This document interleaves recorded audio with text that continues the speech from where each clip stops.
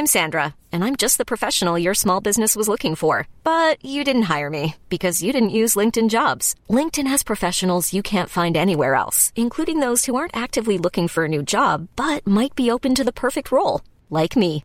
In a given month, over 70% of LinkedIn users don't visit other leading job sites. So if you're not looking on LinkedIn, you'll miss out on great candidates like Sandra. Start hiring professionals like a professional. Post your free job on linkedin.com/achieve today. Ever catch yourself eating the same flavorless dinner 3 days in a row? Dreaming of something better? Well, HelloFresh is your guilt-free dream come true, baby. It's me, Keke Palmer. Let's wake up those taste buds with hot, juicy pecan-crusted chicken or garlic butter shrimp scampi. Hello Fresh. Stop dreaming of all the delicious possibilities and dig in at HelloFresh.com. Let's get this dinner party started.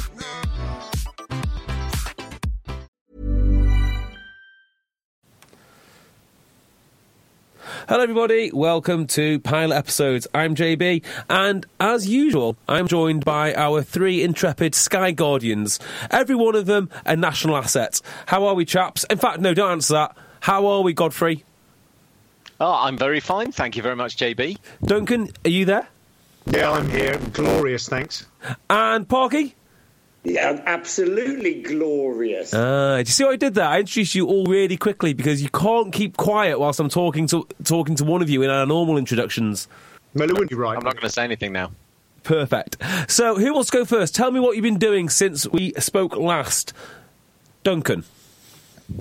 All right, well, I think I'm going to drop this in there. I think after we did the A380, I jetted off to India.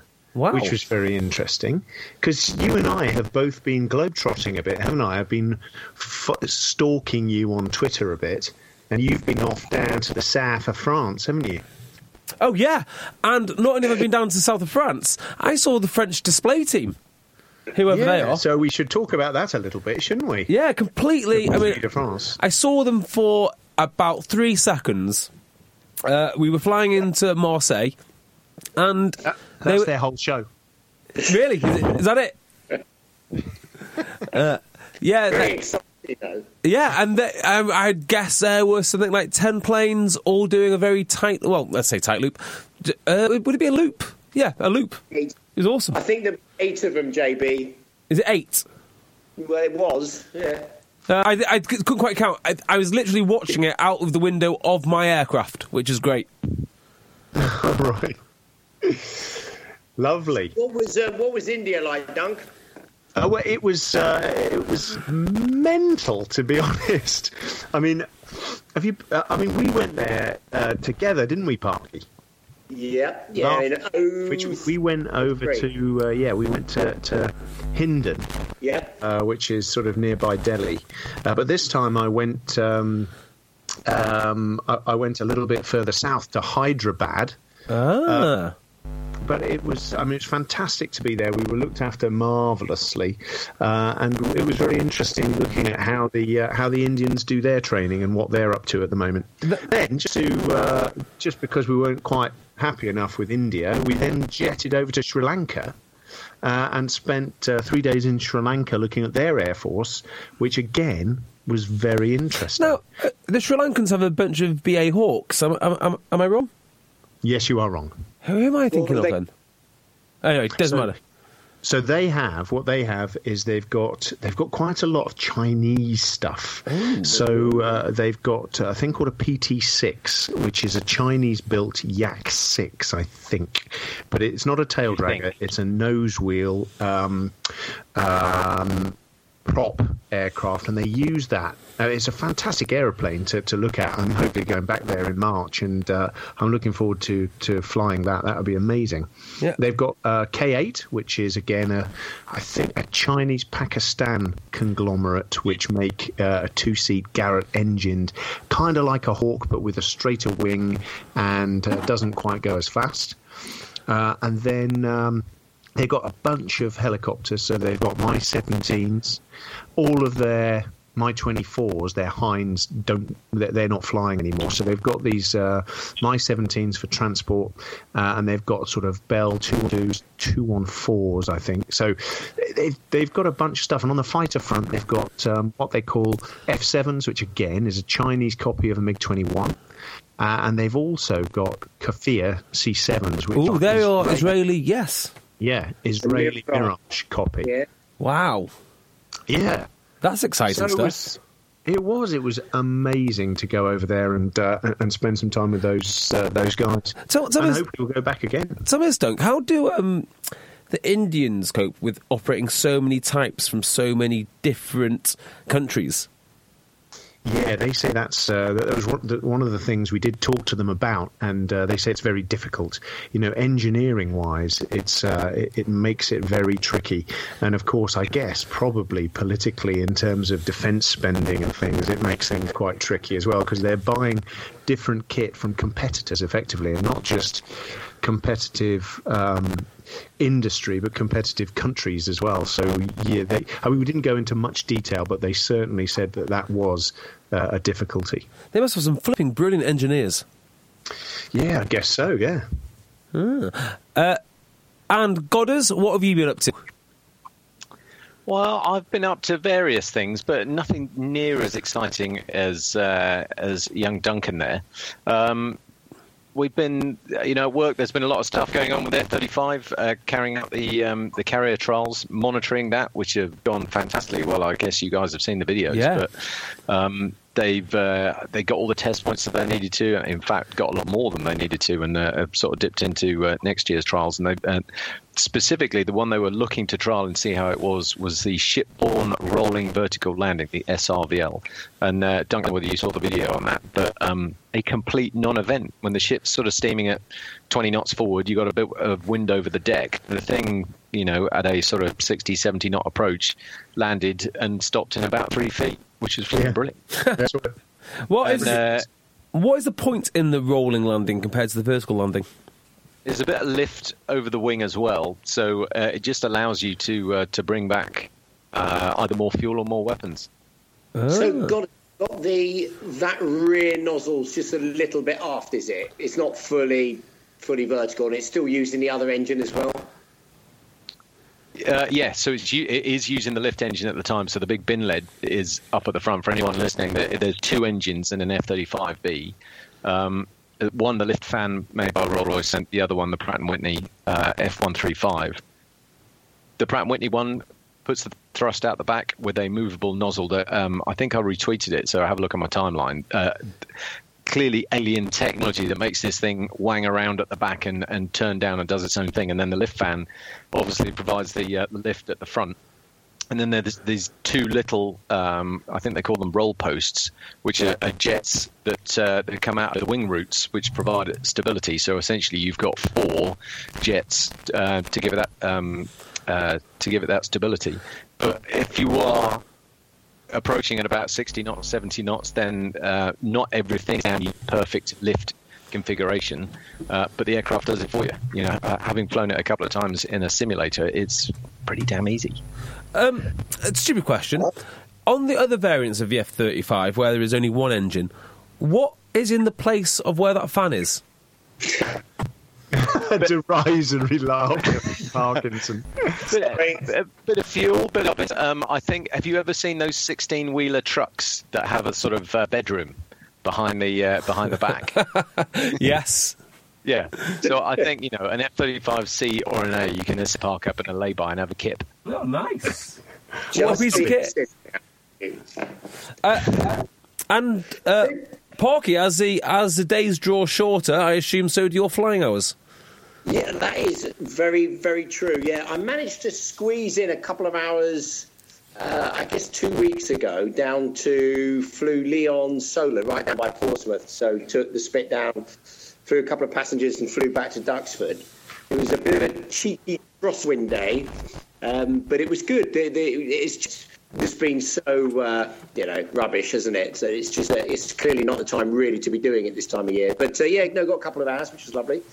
And Godders, can I just ask, so it's got 2 little jet engines, one in each wing as well, the F-35B?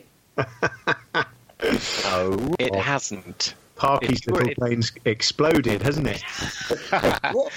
If you were on social media, Parkinson, which we do have to talk about today, because you get grief on there, and I've got what looks like a surprisingly enormous fan base already. But no, it's just bleed air that comes from the engine. Don't tell him, Godders. It's two little hamsters in each wing, Parky, and what they do is they run really fast. There's another thing that won't start. Yeah, so it just bleeds like, is that like the Harrier-esque in as much as you had the same thing, didn't you? Didn't you have, didn't you have air blowing out the wings on that bad boy as well? Yes, we did. There was air. The RCVs. RCVs? Reaction control ducts, wasn't it? Ds. Yeah, those things. Yeah, there was air that came out the wingtips, top and bottom, and the back, sort of left and righty as well, and the nose. Yeah. That's it. They put that question, in JB. So quick. They put that in so you could bow. Well, I'm going to tell you what I've been doing. How's that? Yeah. What have you been doing, JB? Well, other than flying around Europe watching rugby, which I did two weekends ago and watching the French display team, I went to Harlequins to watch some rugby. Now, I will tell you why I'm telling you this now. And I was staggered because the amount of people that came up to me and said, I listened to your rugby podcast, but by the way, I love pilot episodes, was absolutely amazing. And not only that, there seems to be an amazing crossover between rugby and aviation. So I found out last week that Sale Sharks coach John Callard prides himself on knowing the engine sound of almost every plane coming into Manchester Airport. That's weird. That is weird. What? Yeah. You need to get him on the podcast and test him. Oh, yeah. That's a great shout. Find out he's a bluffer. Actually, they all look the same, and he's only saying this to rugby players who know no different. So he could be saying, like, yeah, that's the Airbus Z8, and they would never know. Yeah. I'm sure some of different airliners have the same engines. That's a great point, actually. No. The point is that I think the 787... Is that the Dreamliner 787? That has 3 different engines. Exactly. Uh-oh, John Callard's in massive trouble here. So that's the first one. Now, here's the second one, which is even more interesting. I interviewed a gentleman who you might know called Matthew Tate today. So God knows... I know who he is, yeah. Yeah. He played for England, blah, blah, blah. And he's just done his PPL. No, sorry. Oh, is he? He's finished his PPL. It's lapsed. He's not got enough time. So I said, oh, yeah, well, yeah, I do this podcast. It's called Pilot Episodes with some pilots, blah, blah, blah. And he goes, oh, well, that's interesting because me and someone, Dickinson, I can't remember his name now, scrum off Southampton. He goes, yeah, we did some coaching for the RAF Sevens team. So as a reward, they put us in some tornadoes and flew us about. I couldn't believe it. That's great, isn't it? Yeah, well... that's good, JB. You need to come and coach some. Well, exactly. I need to do something. But then it made me think, there are people out there like Godders probably showing off, at the bar. I'm in the RAF. I can get you in a tornado. And before you know it, for basically half an hour's worth of coaching with some England internationals, he's got them in 50 million quid jets. National security's been compromised just so someone in the RAF can show off. It's not normally coaching that he's asking. I can see it now. Oh yeah, I do passenger trips on a weekly basis in typhoons. Some bloke called Bernard you met in the bar. Yeah. No. He was a big benefactor to the Godfrey Pension Fund. Yeah, I mean, if only those... At your rank, you need a big benefactor to the Godfrey Pension Fund. I think it's probably all right. I would like to clarify legal purposes that I don't fly anyone for money, nor does the Royal Air Force. That favours is a different matter altogether. Yeah. Although, but JB, just when you talk about people going, and find people that actually surprisingly like the podcast, I got a text actually from a friend of mine who's out in Oman today. Who said, hello, Greg, and he said, just been trying the podcast. Strangely addictive. Ooh, take that. That's how it was described. Is that the Greg Perelou? No, it's not. It's Greg Baker. Not Greg Underhill. No, still not. No, still not. We could go through a lot of Gregs, couldn't we? Yeah. Excellent. So I wanted to talk today about giving orders, receiving orders, so on and so forth. Leadership. But we're not going to do that. We're not going to do that. We're going to talk about tanking, and then we're going to do some questions. Just when we kick off. You've just given the game away, JB. I think people like this, or 3 people like this, because we're completely unscripted and don't plan what we're going to say. Outside of that is your. That is literally it. But I thought I'd just broken the 4th or 5th or 6th wall. Yeah. So I thought I'd kick this off with you, Godders, which is, I don't know if you even know how to answer this. What are they going to do on the Queen Elizabeth for tanking? Oh, straight with that one.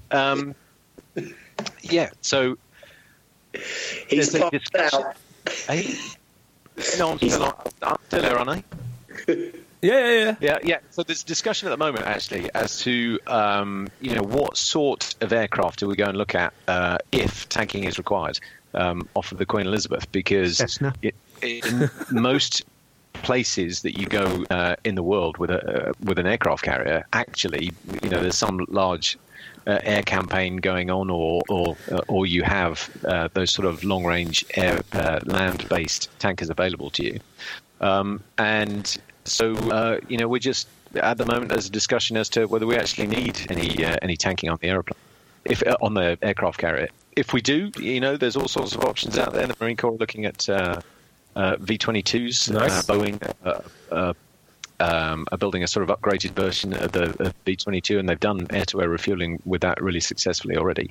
And if you ever see a picture of one of those things, I tweeted one of those not so long ago. They look like Transformers, the way they fold up into amazing, aren't they? On the back of the, so take up absolutely no space on the decks of these aeroplanes and in the hangars. So I think that would be a pretty neat solution. But it's a conversation we're having at the moment. The buddy refueling probably not going to be a thing with F-35, I guess. I mean, there's I don't actually know whether the US Navy are looking at that with the F-35C, or whether they're just going to stick around with their F-18 tankers. But again, that doesn't give a huge amount of gas there. So it's it's an ongoing debate, an interesting one. Have you got any ideas as to what we could use? Well, I don't know. I just find it. I'm not sure. I think it's a good idea that we're just going to rely on a tanker being there should we need to go there. Is my first thought. But no, I mean, the Osprey seems. I'm not saying that. Okay, but like the Osprey seems like a pretty, a pretty reasonable solution. Yeah, are you just laughing, Parky? No, it's we sort of launched, and luckily we found a tanker. I think that was planned. That's how it's always worked for me. Ooh, look at that. Right to me. Actually, there's a good story there of Dunk will know who I'm talking about, and I work very closely with him right now, so I won't mention any names. But there's a famous story of launching off of the carrier. Dunk may well have been part of this 4-ship, actually, but they went to go and refuel off of a VC-10, a jet aeroplane, obviously, the engines at the back. And as this 4-ship gently glides on a perfect intercept towards this aeroplane, I think it was the number 2 noticed it had 4 propellers. However, the number 1, this fella, didn't notice whatsoever, so put his probe out, came up and sat right next to it. Meanwhile, the other 3 had backed off about 2.5 miles because it was an Iranian P-3 Orion. Wow. Was it you, Dunk? No, sadly it wasn't me. I mean, I'd have thoroughly enjoyed that, but I was on the squadron at the time, and it hasn't done the fella that did it any harm, has it? Let's put it that way. He's doing it all right. Well, yeah. There was also a story about a couple of, I'm going to say typhoons or tornadoes, escorting a Argentine C-130 around the Falklands, and then dummied taking fuel off it, and then the C-130 extended its little hose, and then both parties backed out. Oh, well, yeah, because you never know what they would have been thrown down the back there. You've got to be very careful of the type of fuel they're giving you. Yes, good point, actually. I don't know if you put it. Have you put it on the Twitter feed, Godders? That video that you sent round earlier of the tanking mishaps. Yes, that is on the Twitter feed, and if anyone is listening, just go and have a look at it. There are, in fact, I might talk through it frame by frame. Sparky, you're not on social media, so you won't have seen this, will you? No, I did. I saw the tanking. Yeah, boys just jousting and missing and doing something. Oh yeah, and the AWACS coming off and all sorts. Yeah, the AWACS. Yeah. And the CH-53 taking its own probe off, cut itself in half with its own propeller. Can you imagine all that as well? Thinking the blades are going to fall off. I'm just imagining, though. I know we can't do it because we're a podcast, but I'm imagining the two pilots looking at each other with big wide eyes, and what they said next. Oh dear! I can imagine the two pilots sat there, one of them being you, just staring with a massive vein in his forehead, about to push the lug out of the door. Well, you're assuming it wasn't me that cut my own probe off. Didn't you have a basket go through your canopy, Dunk? No, it's kind of you to remember that in that particular way, but no, it wasn't me on this particular case. Seems like you. Was that you on the P3 Orion, Dunk? No, that wasn't me. Honest. Didn't you put a basket through your canopy? No, honestly, I didn't. Someone, you've told a story on this podcast before about someone who put a basket through his canopy and it got very, very cold very quickly. Let's go home. Yeah. That's current Station Commander Marum. Yes. There, I've named him. I've outed him. He outed him before, if you remember. So God has attached the story and said no names, but he's the Station Commander at Marum. Wow. Who's I think I mentioned it before, but for anyone who is new to the pod and doesn't remember it because they turned off when I was talking, but it was Ian Townsend. He was doing his first solo tanking trip because I think we used to go up in the two-seater and have a thrash around with a fairly scared instructor pilot in the back when you go off and do your tanking for the first time. And we can talk more about that in a minute. But he was off the coast of Newcastle, one of our tanking tow lines, as we call them there. Well, just before you go on, though, Godders, if you remember, there was no probe on the T-Bird, was there? Ooh, so you went up with no probe, as I remember. I think you just went and had a look.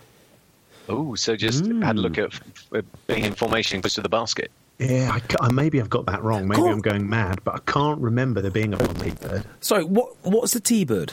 Is it a trainer? Sorry, it's the T10, which is the two-seat variant. Ah, okay. Call me stupid, right? Why didn't you just attach a little bit of metal on there so you could at least pretend to tank?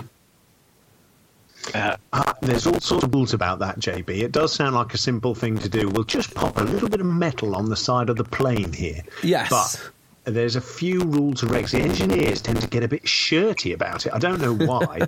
If only life was that simple, JB. They make a bit of that to me is eminently sensible and surely not beyond the wit of the OAF to figure that one out. Yeah, that's a big assumption you've just made there, JB. We were saving you taxpayers' money, JB. Oh. Okay. All right. Taxpayers' money. Shut up. I'm a taxpayer. So he goes up for his first tanking trip and gets it a little bit wrong. And if you watch that video, you can see how it can go wrong really quickly because there's two aeroplanes in very close formation with a big old hose that's very heavy, filled with fuel and a big basket on the back. And the basket weighs a lot as well. And he got it wrong. The basket came around the top, smashed onto the top of the canopy and smashed the canopy. So, the canopy flew off. One of the issues you've got there and don't mention it when he had his bird strike, has any of it gone down the engine? So he had to divert at that point. Said as he was flying into Newcastle, had the world's worst ice cream headache as he was flying along in this Cabriolet Harrier. And since then, we all had 3-letter call signs, if you like. It was when we were writing the schedule, the program for the day, rather than writing a full name, he just had what was termed trigraph. And he became known as Cab after that, for Cabriolet. Oh dear. Yes, I can't imagine that you lived that one down very. No, he's. I think he quite enjoys it now, because it is a bit of infamy. Now, is tanking particularly hard?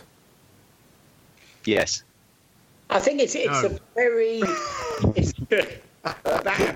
it's a very strange thing. Obviously, you do close formation. I remember the first time you go up, and to actually hit something whilst flying, and that's kind of what it feels like. You know, you're just going to push your probe into this basket that's sort of just gently wanging around in front of you. And did you boys, you wouldn't look at the basket, would you, on the Harrier? You'd kind of look at the aircraft or some reference or something like that. Because if you chase the basket, you tend to over control and miss horrendously.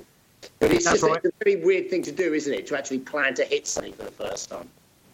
Yeah, I suppose so. But you're right. We didn't look at the probe. We weren't supposed to anyway. I don't think it's worth it. It got us to fly enough hours on any aeroplane to have been tanking on an aeroplane, did he? Have you done tanking, Goddard? Oh, just a little bit. Well, enough in a load of different types. There is a probe on a T10. It turns out. Oh right. So it wasn't that insane, then, was it, to attach a bit of metal to a T-10? You know, a moving bit of metal that could maybe, you know, transfer fuel to fuel. Wow. Who would have thought it? Right. So JB, do you understand how the system works and everything? Well, the answer is, visually I kind of get it. I would like to know the difference between the two systems and why there are two systems. That would be quite cool. Well, I think it's, you know, the same reason we drive on the left and right hand side of the road. From here in America, it was the Americans and the Brits. It was Alan Cobham, wasn't it? Cobham or Armour? Was that Chobham? And Cobham, the Armour company. Yeah. They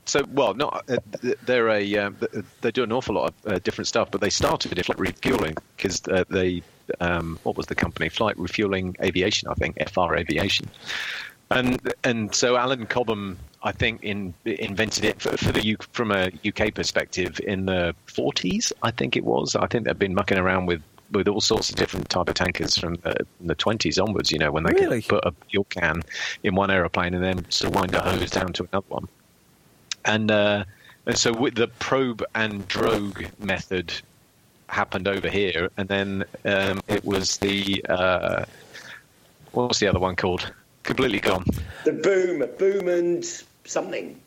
Boom and don't know. We're getting old, Parky. The best thing about the boom and whatever it was called was you basically just sort of flew underneath the American tanker, or the Dutch had a tanker, and then they would plug you. So it was much easier, I thought, to do it. But the coolest thing was you had an intercom with the boom operator. So you could have a nice little chat, and this sort of voice would come on and go, "Hey, how are you doing today?" And you're full up, and then off you go. It was weird. No, I had that post-September the 11th. I was flying a combat air patrol over the top of Washington, D.C., and it was about a 4-hour cap, so we went to refuel halfway through. It was actually Thanksgiving on 2001, so the end of November. Mm-hmm. And I remember plugging for the first time. So the guy inserted the boom, and then he'd start talking to you. He'd go, "Hey, how you doing? Can I get your tail number?" And then we'd start chatting away. And I was chatting away, and he went, "Excuse me, sir, are you a Brit?" I went, "Yes." He said, "Are you allowed to be flying over DC?" I went, "Oh, you know what? I never asked."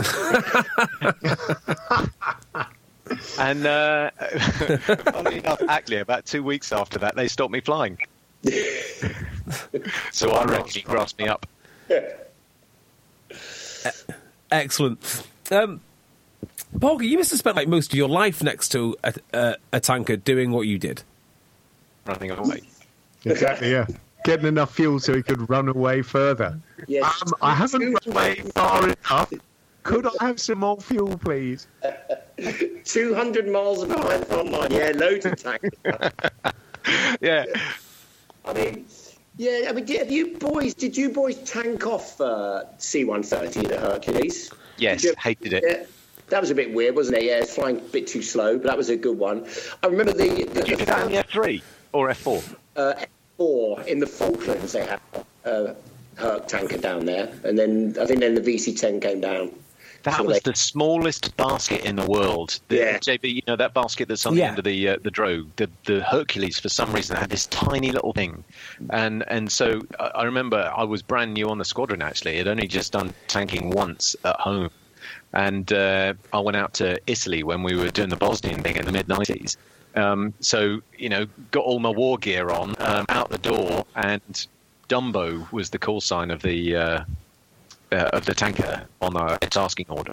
And I could see the guy I was flying with went, oh. And I went, what's that? He said, well, you'll see. So we took off. And there was huge thunderstorms out over the Adriatic and pitched up behind this Hercules with these tiny, it looked like a plastic cup wanging around on the back of this Hercules. And because of the size of the Herc as well, it was bouncing up and down in this thunderstorm. And we found a bit of clear air and the hoses sort of stopped wanging about a bit. You know, you went to go and plug, then you'd miss and the hoses would be going up and down by about 10 or 20 feet. And I just was watching my fuel go down thinking, this is going to be really embarrassing. It's my first sortie doing any operational. I'm going to have to go because I haven't even managed to get any fuel from the flipping tanker. Wow, that sounds like hell of a lot of range for those hoses to move around by. Behind the Herc, it was huge. Mental. And is that because of the propellers, if that's the right word? Yeah, and if it was a bumpy day, it seemed to just magnify it. Yeah, it was.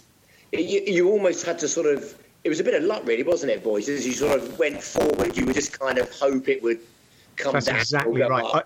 I went off to sail down in flying in the down in the Balkans, and they had said, "Oh, flipping heck, right, we're on Dumbo tonight, so good luck, everyone."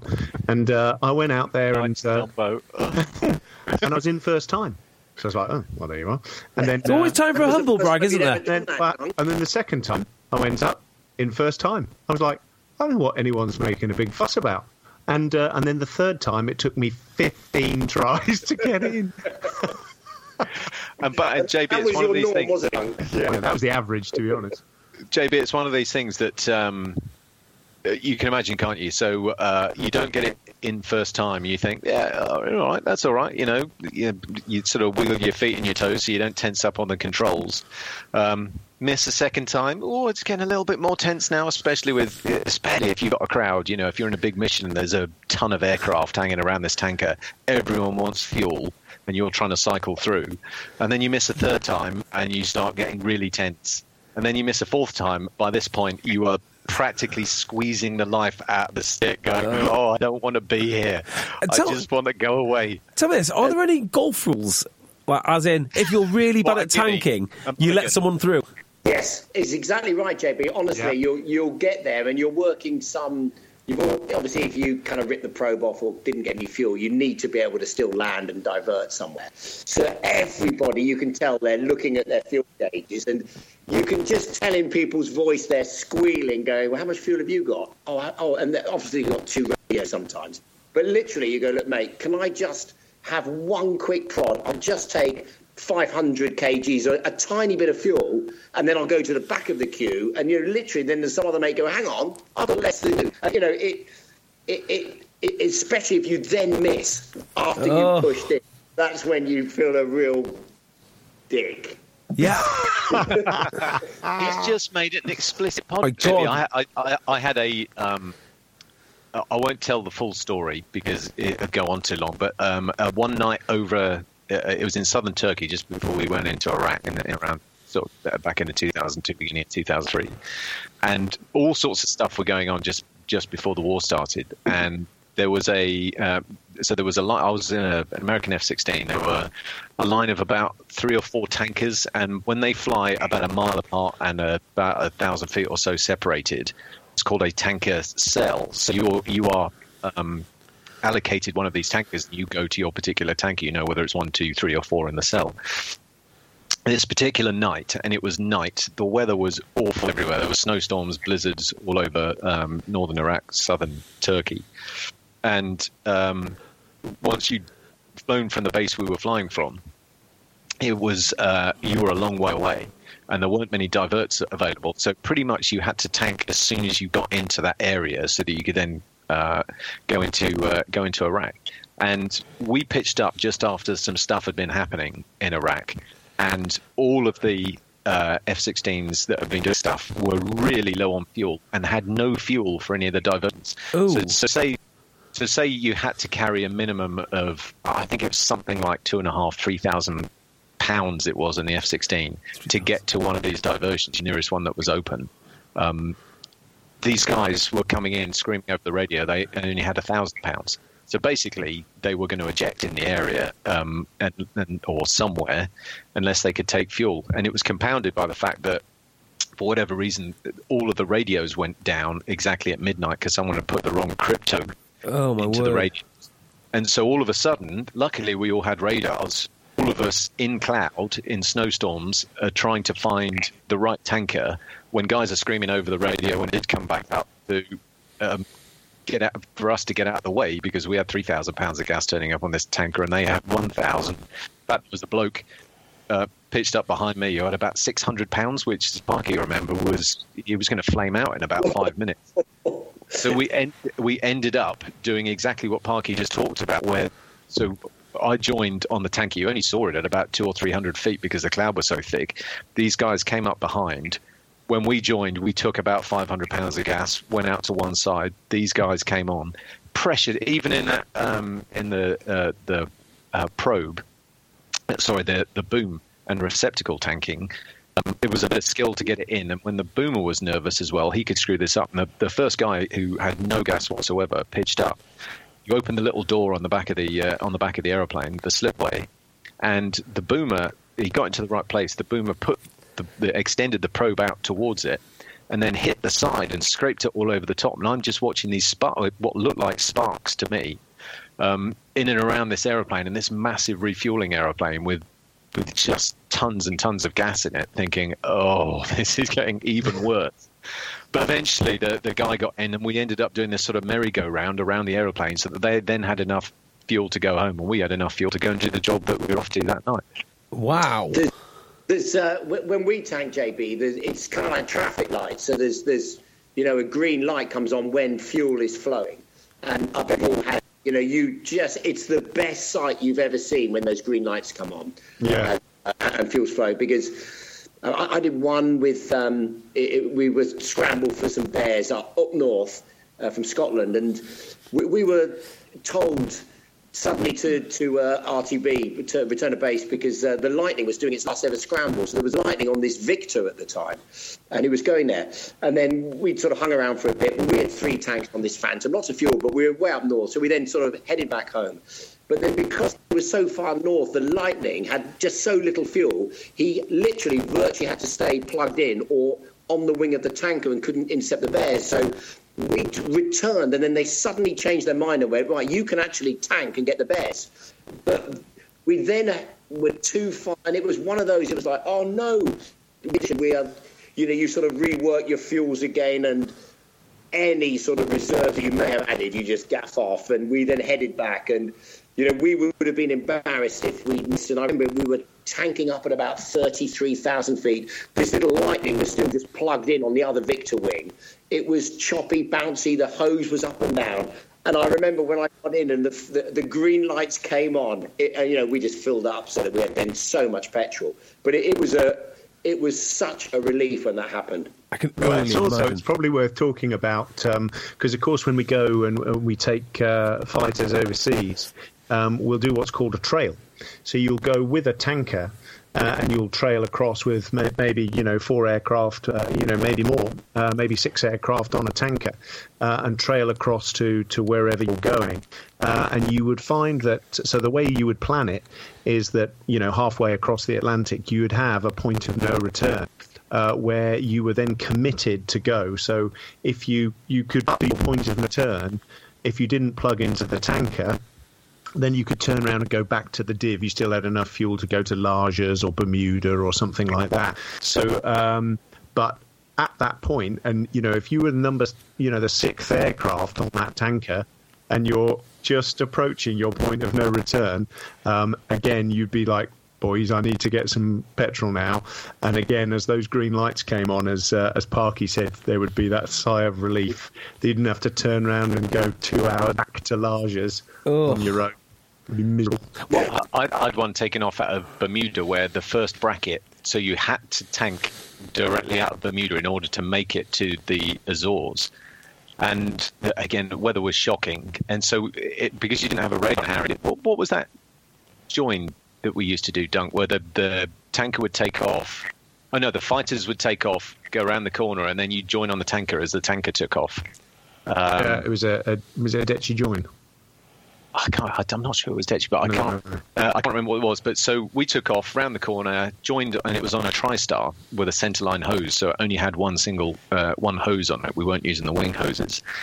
Off into some horrendous icing, and they went, right, you're going to have to tank now. And I remember putting the probe out and just seeing a ton of ice on the end of this flipping probe, plugging, and nothing happening. So that green light wasn't flowing, and you just think, I've used all of my tracking just getting the thing in the thing, and there isn't any fuel coming. And what we had to do was just, all of us had to do 2 or 3 plugs to get the ice off the end of the refueling probe before then the fuel was coming into the aircraft. Wow. It was a Belize takeoff. Was a Belize pickup. That was it. That's Belize what we called pickup. Belize pickup. Yeah. I can't imagine icing was uncommon. It depends where you are. Yeah. Especially at lower altitudes, and this was straight out of Bermuda in the winter, going into a massive black thunderstorm, and it just you can see ice forming on the wings, and normally in a fast jet it's pretty straightforward. You just climb or descend out of it. Yeah. And a lot of aircraft have ice warnings as well. But we were stuck with what we were stuck with on that particular day. We're ditching on a bit here, but there was in a similar way. We had a VC-10. We had 4 Harriers in Goa. We were over in India, and we had a VC-10, and the monsoon had arrived, and the captain of the base, so the Indian naval captain, group captain equivalent, said, no, you mustn't go today. We've lost Harriers in weather like this. So he said, right, you mustn't go. And we stayed there for days until one morning he came running, zooming down in his car, ran up to us, go now. And said to the VC-10 captain, how long does it take for you to spin it up? He said, we can be airborne in 30 minutes. It's like, right, boys, let's crack on. So we, and they said, right, we just need 700 feet to retract the flaps. And the captain said, no, there's 700 feet. That's the cloud base fine. So I said, right, boys, we'll do a Belize pickup. So we'll get the 4 jets. They'll take off. They'll spin back round, and then they'll pick the tanker up. So anyway, that's what we did. Off we went. But this VC-10. I'm Sandra, and I'm just the professional your small business was looking for. But you didn't hire me because you didn't use LinkedIn Jobs. LinkedIn has professionals you can't find anywhere else, including those who aren't actively looking for a new job, but might be open to the perfect role, like me. In a given month, over 70% of LinkedIn users don't visit other leading job sites. So if you're not looking on LinkedIn, you'll miss out on great candidates like Sandra. Start hiring professionals like a professional. Post your free job on linkedin.com/achieve today. Hold up. What was that? Boring. No flavor. That was as bad as those leftovers you ate all week. Keke Palmer here. And it's time to say hello to something fresh and guilt-free. Hello Fresh. Jazz up dinner with pecan-crusted chicken or garlic butter shrimp scampi. Now that's music to my mouth. Hello Fresh. Let's get this dinner party started. Discover all the delicious possibilities at HelloFresh.com. There's never been a faster or easier way to start your weight loss journey than with PlushCare. PlushCare accepts most insurance plans and gives you online access to board-certified physicians who can prescribe FDA-approved weight loss medications like Wegovy and Zepbound for those who qualify.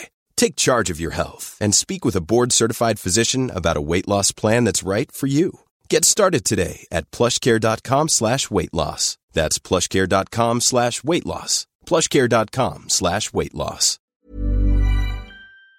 And gets airborne, and as we got off the end of the runway at Goa, which goes, straight out to sea, it's like, well, that's not a 700-foot cloud base. That's more like a 500-foot cloud base, which is quite exciting when you've got 4 aircraft joining on a big tanker, and the guy was he couldn't retract his flaps until he got to 700 feet, so he was reliant then, as this cloud base got lower and lower, on us joining. So these 4 Harriers came screaming aboard, and as the last one got aboard, I saw him join on the right hand side and said, "You climb now." So he climbed, retracted his flaps, and off we went into the monsoon, and we spent the next 2.5 hours in very close formation because, as Goddard was just describing about the snowstorms, it was just very thick cloud. Just sat with one Harrier on the wingtip of this VC-10, and then the other Harrier just outside, and then every hour just edge your way into where the baskets were going to be, tank, and then edge your way back out again. So flipping heck, we were pleased when we came out the edge of that cloud after 2.5 hours in there. Right, stupid question incoming now, okay? But why can't you just go above the weather? Because I'm just thinking now, when I fly commercially, it's pretty much always clear skies, and I assume that's because, well, it's clear up high. Not always, particularly in the monsoon. It depends on when you're flying, and they'll probably route round, any particularly bad weather. We didn't have that. Of course. That opportunity, but also because, cue underperforming banter. The fact is that the Harrier, just with its single engine, it couldn't.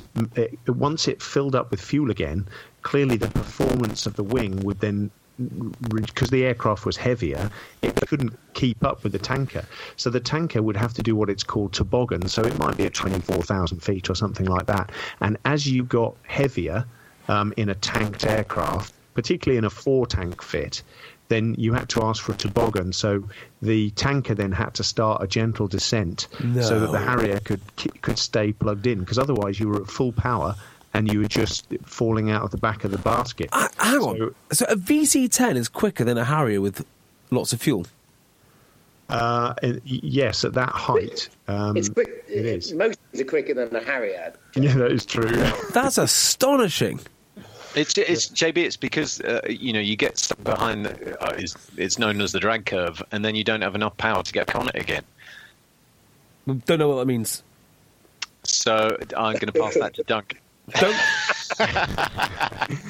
It'll be really dull, but effectively there is an amount of drag, and we call it the drag curve because there's a curve.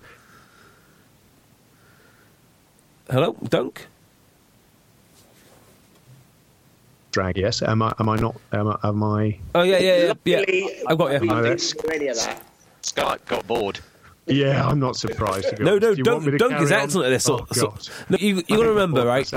The Dunk is excellent at this sort of thing. He's explained to me a constant speed propeller, which is fantastic. Yeah. This is his wheelhouse now. All right, so you want me to carry on? Yes, absolutely, mate. Dunk is constantly behind the drag curve, so if anybody can understand it. Yeah, that is, yeah. I've got to say that the drag curve sounds like one of the bars that Goddard's visits in Soho every weekend. I do. How do you know about that? It's similar. Go on, Dunk. That's a good name for a bar, actually. We're going to open a bar called the Drag Curve. Yeah. Well, it's a good name for one, actually. Next door to Tailhook. Yeah. Yes. Yeah. Right, drag curve, go. Cut a long story short, so it's a U shape, and if the bottom of the U is the least drag, if as you're looking at it, you start moving left, you're sort of now going behind the drag curve. It takes exponentially more, because the drag is now increasing as you get slower. So as you're slowed down, your drag is actually increasing. Then you need more and more power to bring it back up to that min drag state, and therefore when you're heavy, as I said, you'd run out of power. You don't have any more, so you would need to speed up by getting the aircraft to both go down the hill. Does that do it? No. JB, do you remember when you had your first car and you took a hill in the wrong gear? Yes. And it starts juddering, and you're thinking, I've got to now change gear, get the revs back up, and try and get going back up the hill. So you're using more and more effort to try and get up to a speed where you can sustain up the hill. It's that sort of thing. Wow. Well, I'm just still amazed that a Harrier would be slower than a VC-10. VC-10 was the fastest airliner in the world, other than subsonic airliner in the world. It's like 0.96 or something it could do. I think you'll find the fastest subsonic airliner was actually made by Convair, and I can't remember what it's called now. Well, that doesn't count if you can't remember what it's called. How annoying. How annoying. I'll find it. Was there some speed as well with the drogue out? It was quite slow, wasn't it? You couldn't, even the VC-10 would slow down a bit, so you weren't really at an ideal fast jetty speed, were you? 270 the VC-10 used to go to. Yeah. I mean, I can remember Tornadoes, we'd end up having to put one of them in reheat, one engine, and then you'd just be min reheat and then fecking the other one. And clearly, JB, your fuel burn then, your usage massively increases. So as much as you're taking fuel in, you're pouring it out the back as well. So, the last sort of... Yeah. Top, you really are wasting petrol in a way because, you're in reheat on the engines. Right, boys, it was a Convair 990A. There you go. Never heard of it. So VC-10, fastest airliner in the world. It is interesting that though. Now it was the Comet, wasn't it? That's it, the Comet. Wasn't Concorde the fastest airliner in the world? I said subsonic. Now, I'm assuming. Oh, I know that Parky has because he was just talking about it before. How many of you guys have tanked off a Victor? Because that's a cool aircraft. That is a cool aircraft. Just Parko, because he's the only one in his 60s. Yeah. It was in the 60s, yeah. Were you part of the V Bomber Force, Parko?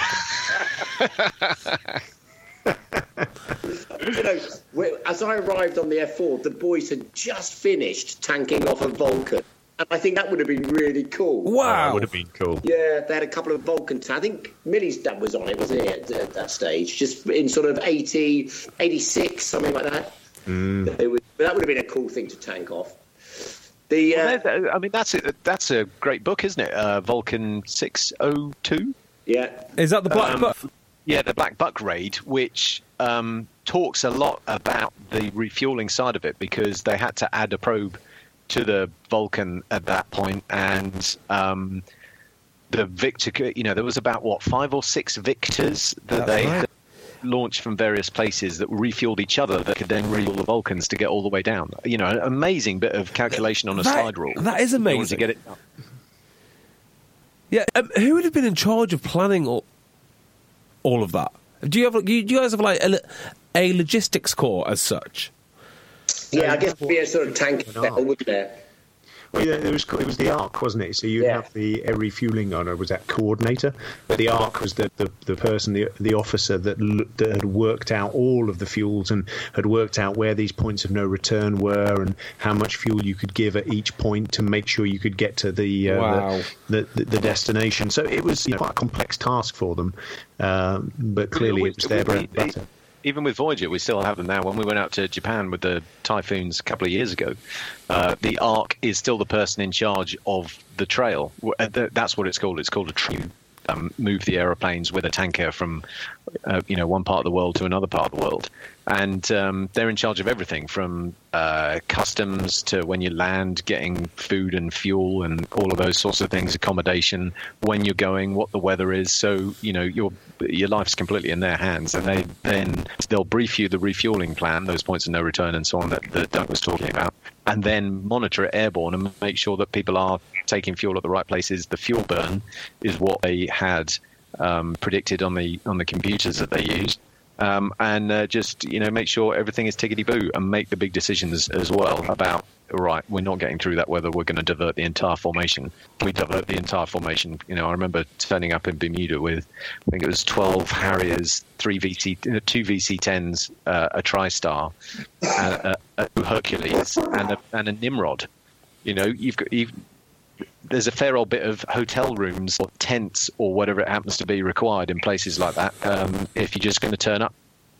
So, and one of the things that it's worth talking about on those things is actually the most difficult thing to deal with sometimes. We talk about all this excitement of, rattling around on the wing of a tanker in cloud and all the exciting bits. The worst bit's the boredom.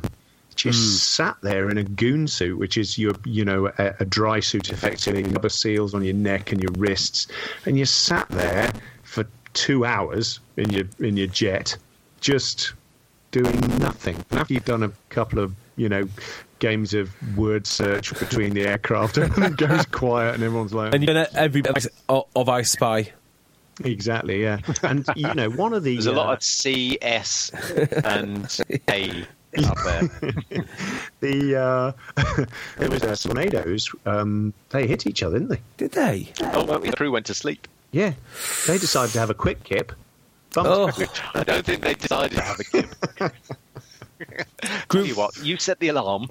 I'm sure all will be fine. I'm amazed. Would they be players to play Bat Out of Hell or something? Well, no, we've talked about that before. You're not allowed to do that. Yeah. So just looked up Black Buck here. So there were 3 waves. So there's 2 Vulcans. In the first wave, there were 4 Victors. In the second wave, there was 7 Victors. And in the third wave, there was a further 4 Victors. And I'm sure there's some pretty nifty technology and computing power behind tanking now. Imagine doing all that by pencil. Yeah. Amazing. Isn't it just? It was Martin Withers. Is he who wrote that book? But Martin's still around, and we used to see him on the display circuit. Withers, McDougall, and Reeve were the bomber pilots, the Vulcan pilots. Yeah. So we should try and get Martin on, shouldn't we? I spoke to him. I sat next to him at the Royal Albert Hall when we had the RAF centenary do there, and talked about possibly coming on, and he was up for it. So I'll just we'll get hold of him and maybe do a special on the Black Buck. Super. Yeah, that'd be absolutely awesome. Right, okay, wait a second. Godders, do you have any questions? Go. What, about tanking? No. Questions from Twitter. I never quite worked out how to do it. So here's one from Chris Baldwin at cbaldwin79. What's the best advice you could give for someone learning to fly? Not specifically military, more for someone thinking of a private license. Oh, good question. Yeah, I'll go first on this. I would say build a relatively enormous bank balance first. Have you looked this up, JB? I might have. I was going to say make sure you have as many landings as you do takeoffs. Very good, yes. Have you got as many landings as you've got takeoffs? Yes, I have, yeah. I am going to count my Harrier escapade as a landing, so I believe I have. Well, it definitely hit the ground. Yes. Yeah, that's what I was thinking as well. I walked away from it. Yeah. You've not banged out, have you? No, the odd one in a field, but technically I landed it. In a field? Right. In a field? You haven't been trying if you haven't put it in a field. Yeah. Wow, when you say in a field, do you mean you overran the runway?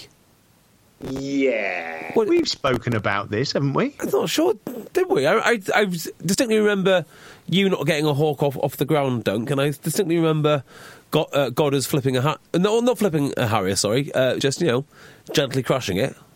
What? Gently ripping the wheels off it. Yeah. Poggy, what did you do? Mine was very low-key because luckily it was only a Biggin Hill air show, so, not like loads of people were there watching. Oh, good. But it was before it had been re-tarmacked or something or other, so essentially... Excuse matrix. Yes, klaxon. We need a klaxon. I got away with it because they discovered the anti-skid failed completely. But the parachute came out and it sort of, you just jumped on the brakes and nothing really seemed to happen. There were all military airfields have distance to go boards, but at Biggin, which was quite short for Phantom, there's no distance to go, so you don't really know, and it's got a hump in it, and I was landing on the northerly direction. So you remember this, Dunk, you can't see the end of the runway till you go over it. And I can remember vividly thinking, not slowing down. You imagine his eyes. It's exactly what I'm imagining as he comes over the brow of the hill. over the brow of the hill. I'm still doing about 100. And literally the grass is about, I don't know, a few 1,000 foot in front of me. And my eyes must have been like saucer, like, oh my God. And I went screaming into this, luckily it was a field, on that one. There was nothing there.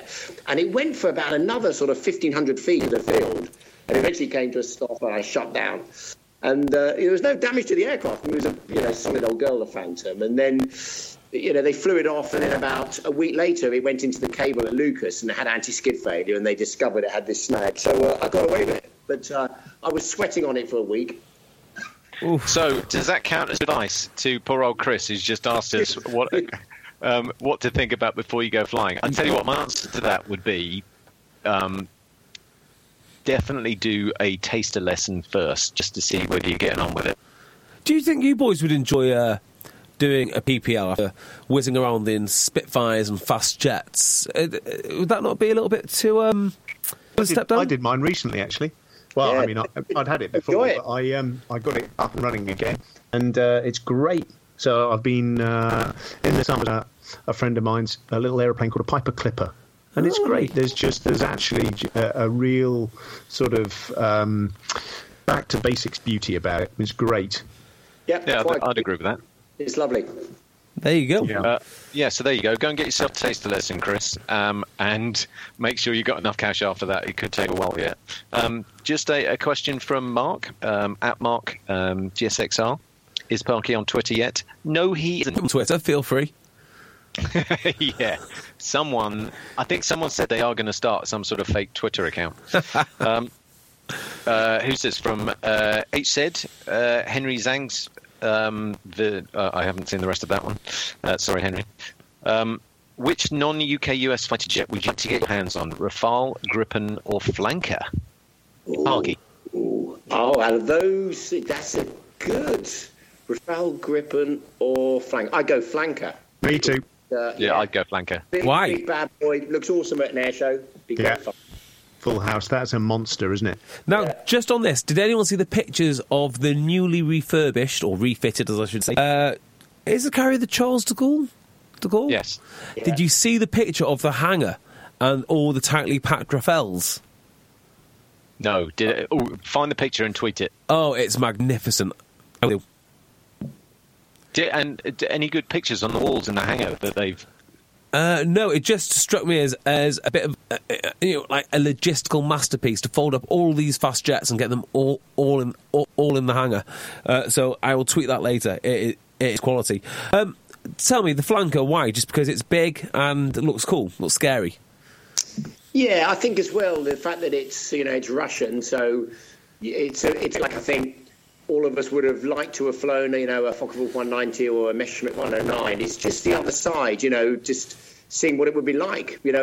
I've sat in a Flanker, and I remember it's... When was that?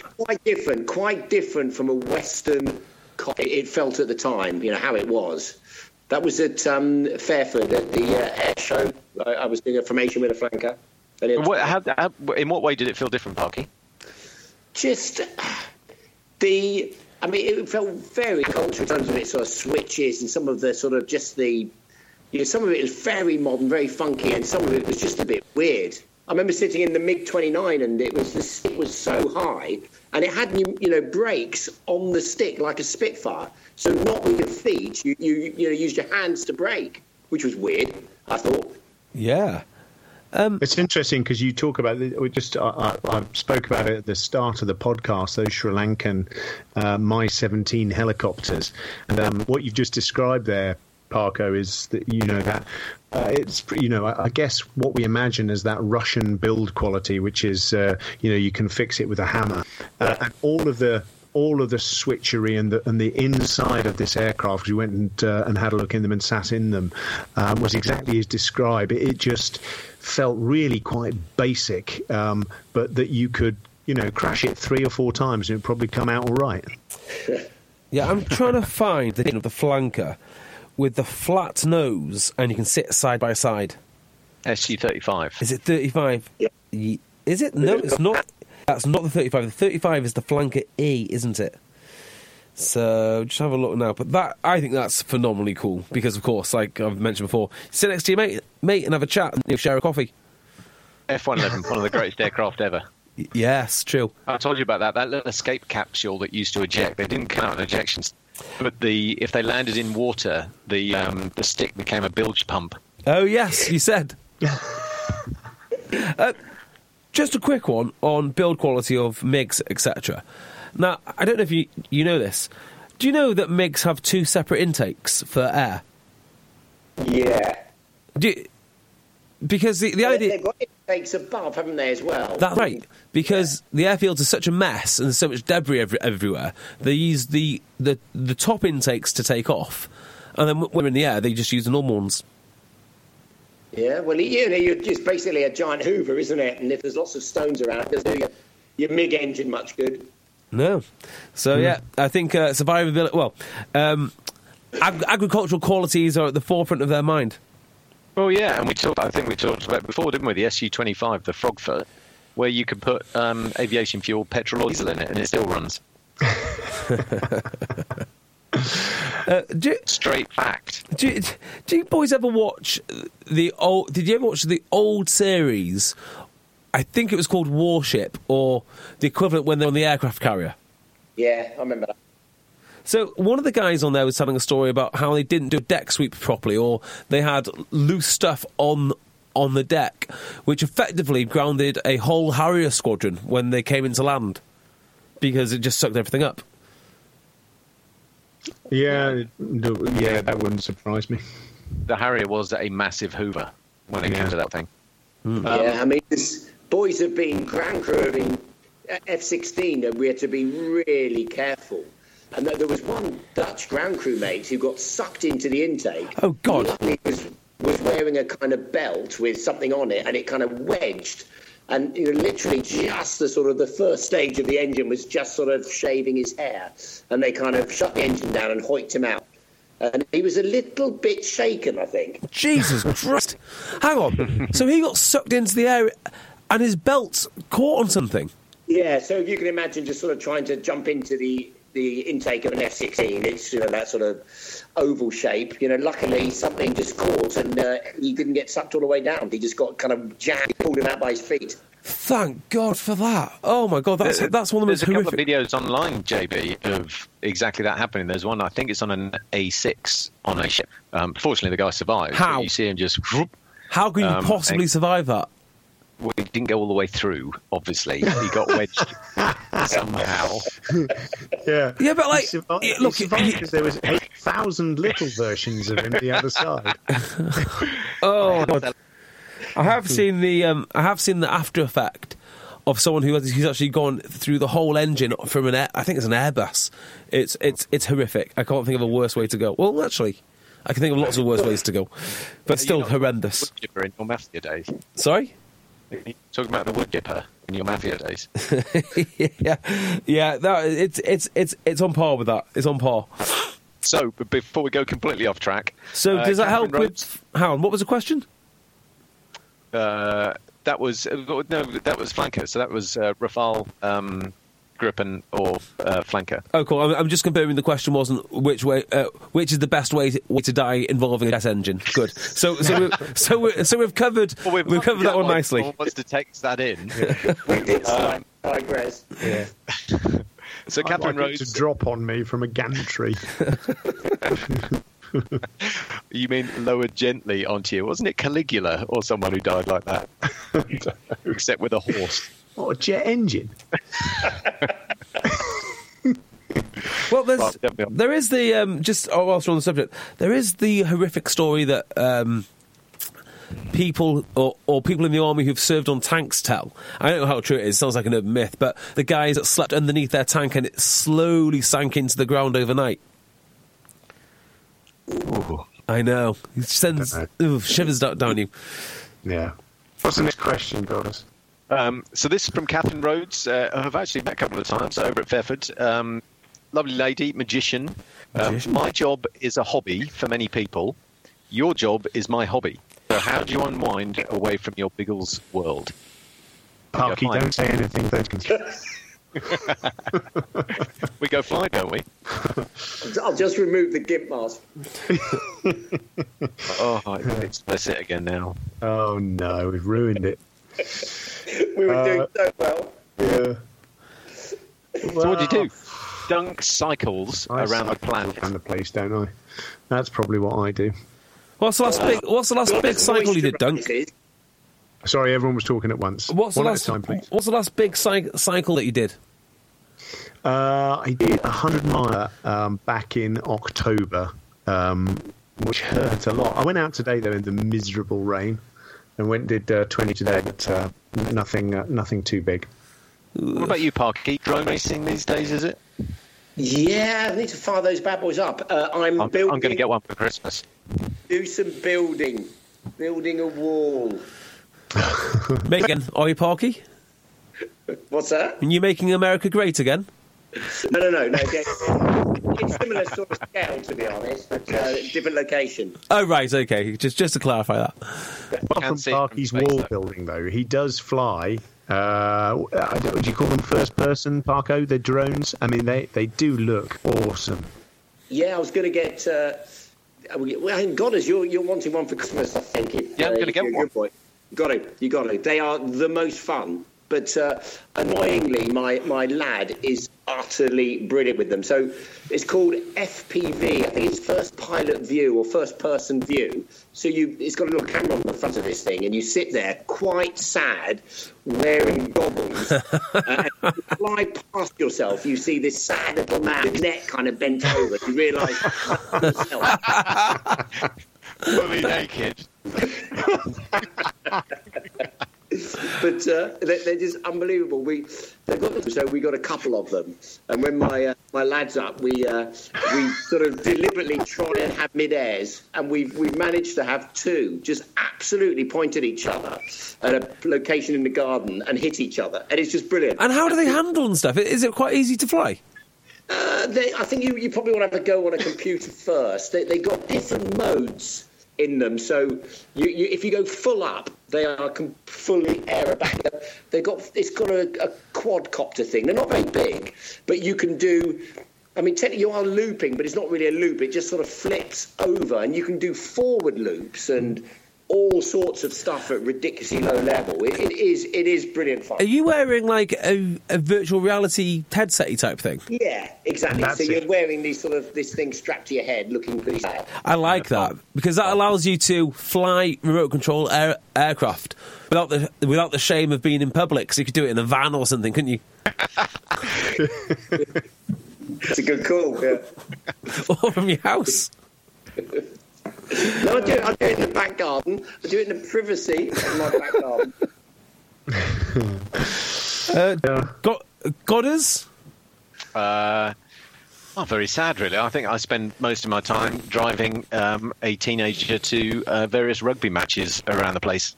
That takes up almost all of my time. Yeah, but, that's sort of what I do for a hobby as well, which is just go to various rugby clubs and watch rugby. Yeah, this is true. Yeah, so it's not the worst thing in the world. No, but it's good. Oddly enough, though, I do want to revalidate my PPL and just do a bit of flying about. Because when I have done that before, I did it a couple or 3 years ago when I was last in the ground tour, and it is really cool. You go for a trip out for the day and maybe nip over to France, that sort of thing. That's going to ask. Can you just go anywhere? Yeah. Well, like if we just took off today and we went over to France, let's not include Brexit in all this discussion. But like as things are today, you could just get in the air, go to France, and land somewhere. Yeah, fly planet and go land at Le Touquet or something like that. Do you not have to? Got some customs place, but it's pretty easy. Do you not have to book like a slot to land at or something, or? No, if you're flying visual flight rules, you don't have to. I think I'm right in saying you don't have to flight plan. You might have to flight plan because we're crossing international. Yeah, I think you fly. Yeah, you do. So how far will one of these? How professional I am. How far will one of these little planes get you? I think the most of them will fly for depends. They vary. Four-seater at about 4 hours of fuel, and they'll cruise at about 100 and something. So you've got a range of about 450 miles. Wow, you can really get quite a lot of places there, and with a little refuelling stop. Yeah. It's amazing how handy they are. Someone should have thought of this before. What did you see? Did you guys see? There's a couple of RAF guys, I think from Bryce Norton, who are flying a little light aircraft. I think they flew from Bryce down to New Zealand. No, it's Potey. Wow. I think it's Chris Potey. So they built it, and then they're flying it as part of RAF 100, Crikey. and they're flying it to New Zealand. So what's the aircraft that they built? What type is it? Oh, I can't remember. It's a homemade. They might have designed it themselves. I can't even. No, it is. I've flown in one. It's a glider tow type aeroplane, but they put it's a 2-seat with a sort of little baggage area at the back. But that baggage area they converted with an extra fuel tank. So I think I'm right. I'm sure I read something the other day that they managed to get 11 hours endurance from it. That's really cool. That's really, really cool, actually. I will put. I'm writing this down. I'll put the link out on Twitter to follow those guys because the story is really interesting. I've just had a little look. It says that they've completed their. No, I'm looking at the wrong thing. Disregard me. So, unregard. Is anyone familiar with the band Green Day? My favourite band, in fact. Really? Yes. Oh, okay, interesting. The lead singer, I'm pretty sure he circumnavigated the globe in something like a Gulfstream, which he flew himself. What? Yeah. That's his hobby. Well, it is Potey, Chris Pote, and it is a Eurofox light sport aircraft. That's it, Eurofox. I've flown one. Dunk, is the other guy Manners? Parky Manners is doing a home-built aeroplane that I don't think he's finished yet, which he is then going to fly around the world. Yeah. Okay, there you go. I can't see. I think it might actually just be. So well done, Potey, for squaring that away. Good lad. Hey, I've got a book club request. Oh yes, it's for Godders, and a friend of mine, Corny. He asked, right, what was the book by Mike Sabansky? Is what we thought it was. He said that you'd mentioned it on a previous podcast, Godders. Mike Sabansky. Was that one of them, or? It said, what's the Mike Sabansky one about the Polish fighter pilots? Oh. I know we mentioned it. Wasn't it you that mentioned it, Doug? I don't think so. We'll find out. We won't do the thinking on air. We'll tweet that. Did the 2-seater Harrier have a probe, though? Did I fly Harriers? No. Actually, I did a little look, and I think the thing is, I think you could put one on there, but it wasn't. They weren't on there day to day. Yeah, we didn't have them. I don't think we did have them. No. Anyway, final question. Go on. Final question. Final question. This is TB.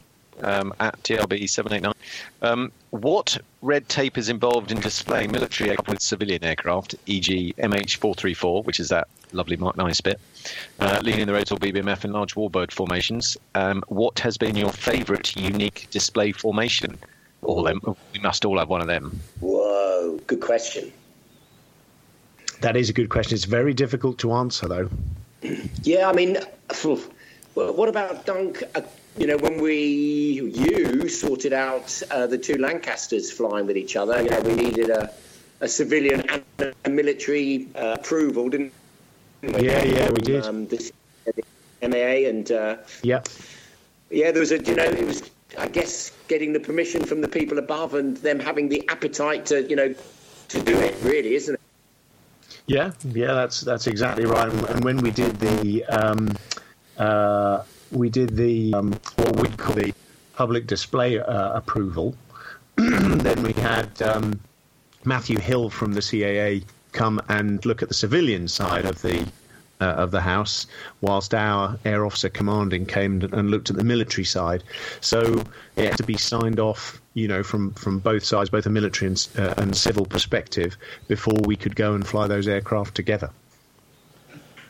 And what was your favourite? Was that your favourite unique display formation? You guys must have done a ton in the Reds. Did you do Concorde at all, Vulcan? Yeah. Any of the other stuff? Yeah, well, I've got a few, I suppose. But I think the two Lancs one for me it was me and Parko actually. So it was the first proper display we did, and I may have banged on about this before, but there was huge thunderstorms, and for some reason, in fact, Matthew Hill, who came to look at do the display authority, our first display, it was so tight against the timeline that we actually did the display authority display approval in the morning, and then we had about an hour for a sandwich, and then we then flew down to the first display down at Eastbourne that afternoon, and there was huge thunderstorms, and Matthew had flown in his little airplane. He diverted apparently into Duxford, but our Lancaster navigator navigated us around these thunderstorms, and the first fly pass that we did down at North Weald. So the route that we took down there was that we flew all the way down past Cambridge and then down between Stansted and Luton to Ware, and then you turn left at Ware into North Weald, and the airspace down there means that you had to fly at about 1,400 feet was the highest you could possibly be. So Parky and I, both in Spitfires, then descended down with these two Lancasters, the first time they'd ever been outside of the Coningsby airspace together, and they're on the way to this display. And as we turned left to go towards North Weald, these two huge thunderstorms were sat there with forked lightning coming out of them, and there was just almost a biblical gap in the middle, just with light that you could see through, and it was exactly where North Weald was. And as we then came into formation with the two Lancasters formating in line astern, and Parky and I were then escorting these two aircraft as we approached the famous Battle of Britain airfield of North Weald, and just this sort of slit of light, which was just big enough for two Lancasters and two Spitfires, as it turned out, to go through. And we came out the other side, and it was sort of a glistening day. You could see the city of London, and we carried on down to Eastbourne then to display. So that was a pretty special moment. Parko, did you do Concorde or anything like that? I did do Concorde, for the Queen's Golden Jubilee in 2002, which was awesome. Concorde looked just outrageously beautiful in the air, just extraordinary. I think I really enjoy flying Warbirds with jets. It was, in 2015 I did the synchro display with the camouflage Typhoon. That looked so cool in close. And a really weird one. I remember going out to Holland, where I'd done my exchange, took the Mark 9, the Silver Spitfire, she was there, MK, out to Leeuwarden, and got permission to do a three-ship with a Hunter. I led it, a Hunter on a wing, and it was a bright orange F-16 display jet on the left. We did a few sort of passes information, and then I went into my solo, landed. The F-16 went into solo, then the Hunter did. And we sort of did a bomb burst to get into it. And it was just a really cool formation. And, had a beer afterwards and thought, what a great day. Just fabulous.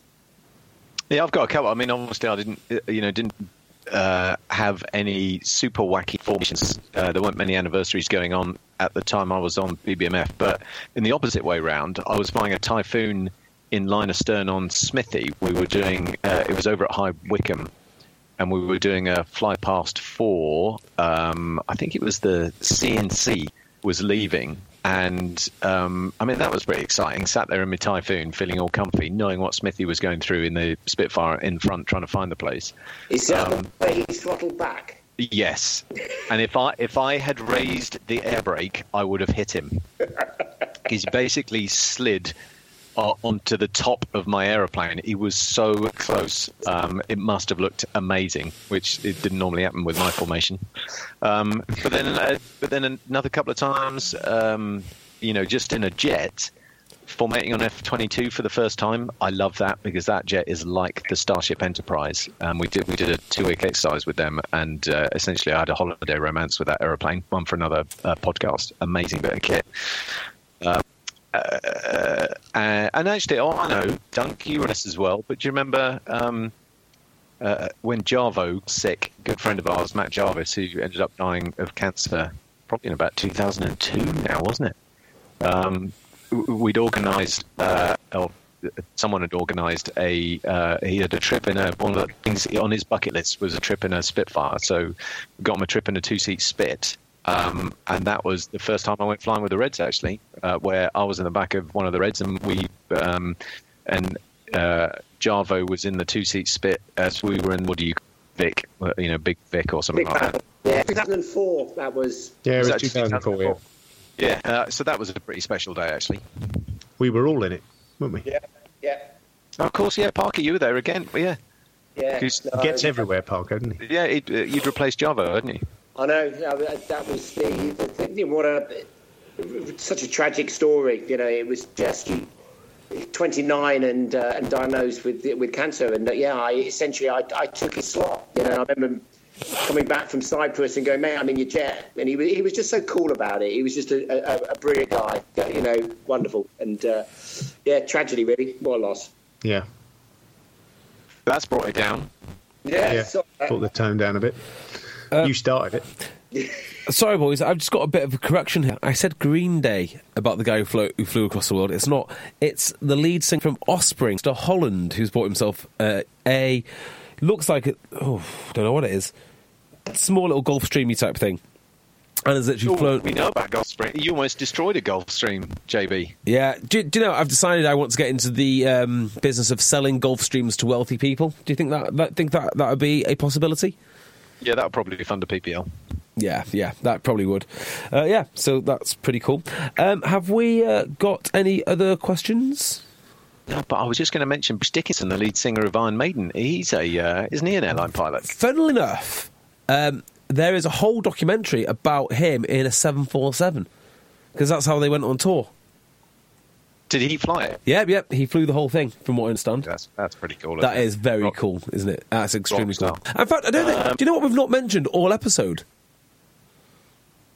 Only that we flew the A380 sim. Oh, debrief. We haven't done an on-air debrief, have we? We'll have to do that next time. So we save that for the next one. Yeah. Yeah, that's going to be 6 hours of Mason critiquing us. Let me just consult my notes. Give me a second. Some feedback as well. I can't do it now because I haven't got my notes. Excellent. Well, I'm sure I had something else to ask you all, but it seems to have disappeared from my mind. So we'll leave it there. Shall we, gents? Yes. What a good natter. Indeed. I've got more tanking stories we didn't even talk about. Oh, imagine. Right, I don't know, Gordon, why don't you do the usual stuff, telling everyone where they can find us on social media? They can find us on @PilotEpisodePod, and myself, I think, are on there, as Goddard's Twit and Doug Major, 22, I believe it is. And the first one's set up Parky. Keep it. Yeah, and that's true. And Parky, we're going to talk. It's Doug Major 222, and obviously JB, you are @JBeardmore. I am. You can write to Parky. Use a second-class stamp. At the old BBC farmhouse with the London W28QT or whatever it was, BBC Television Centre. Excellent. There we go. Until I say next week. I don't know why I say next week. We've never done a podcast in consecutive weeks in our lives. Until next time. And I don't know when that will be. When will it be? 4 weeks? 2 weeks? 3 weeks? Something.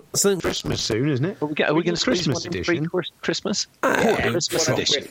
We probably can. An extra festive podcast. Well, until that time, we will see you then. Okay. Goodbye, everyone. Bye. Bye. Bye. Ever catch yourself eating the same flavorless dinner 3 days in a row? Dreaming of something better? Well, HelloFresh is your guilt-free dream come true, baby. It's me, Keke Palmer. Let's wake up those taste buds with hot, juicy pecan-crusted chicken or garlic butter shrimp scampi. Hello Fresh. Stop dreaming of all the delicious possibilities and dig in at HelloFresh.com. Let's get this dinner party started.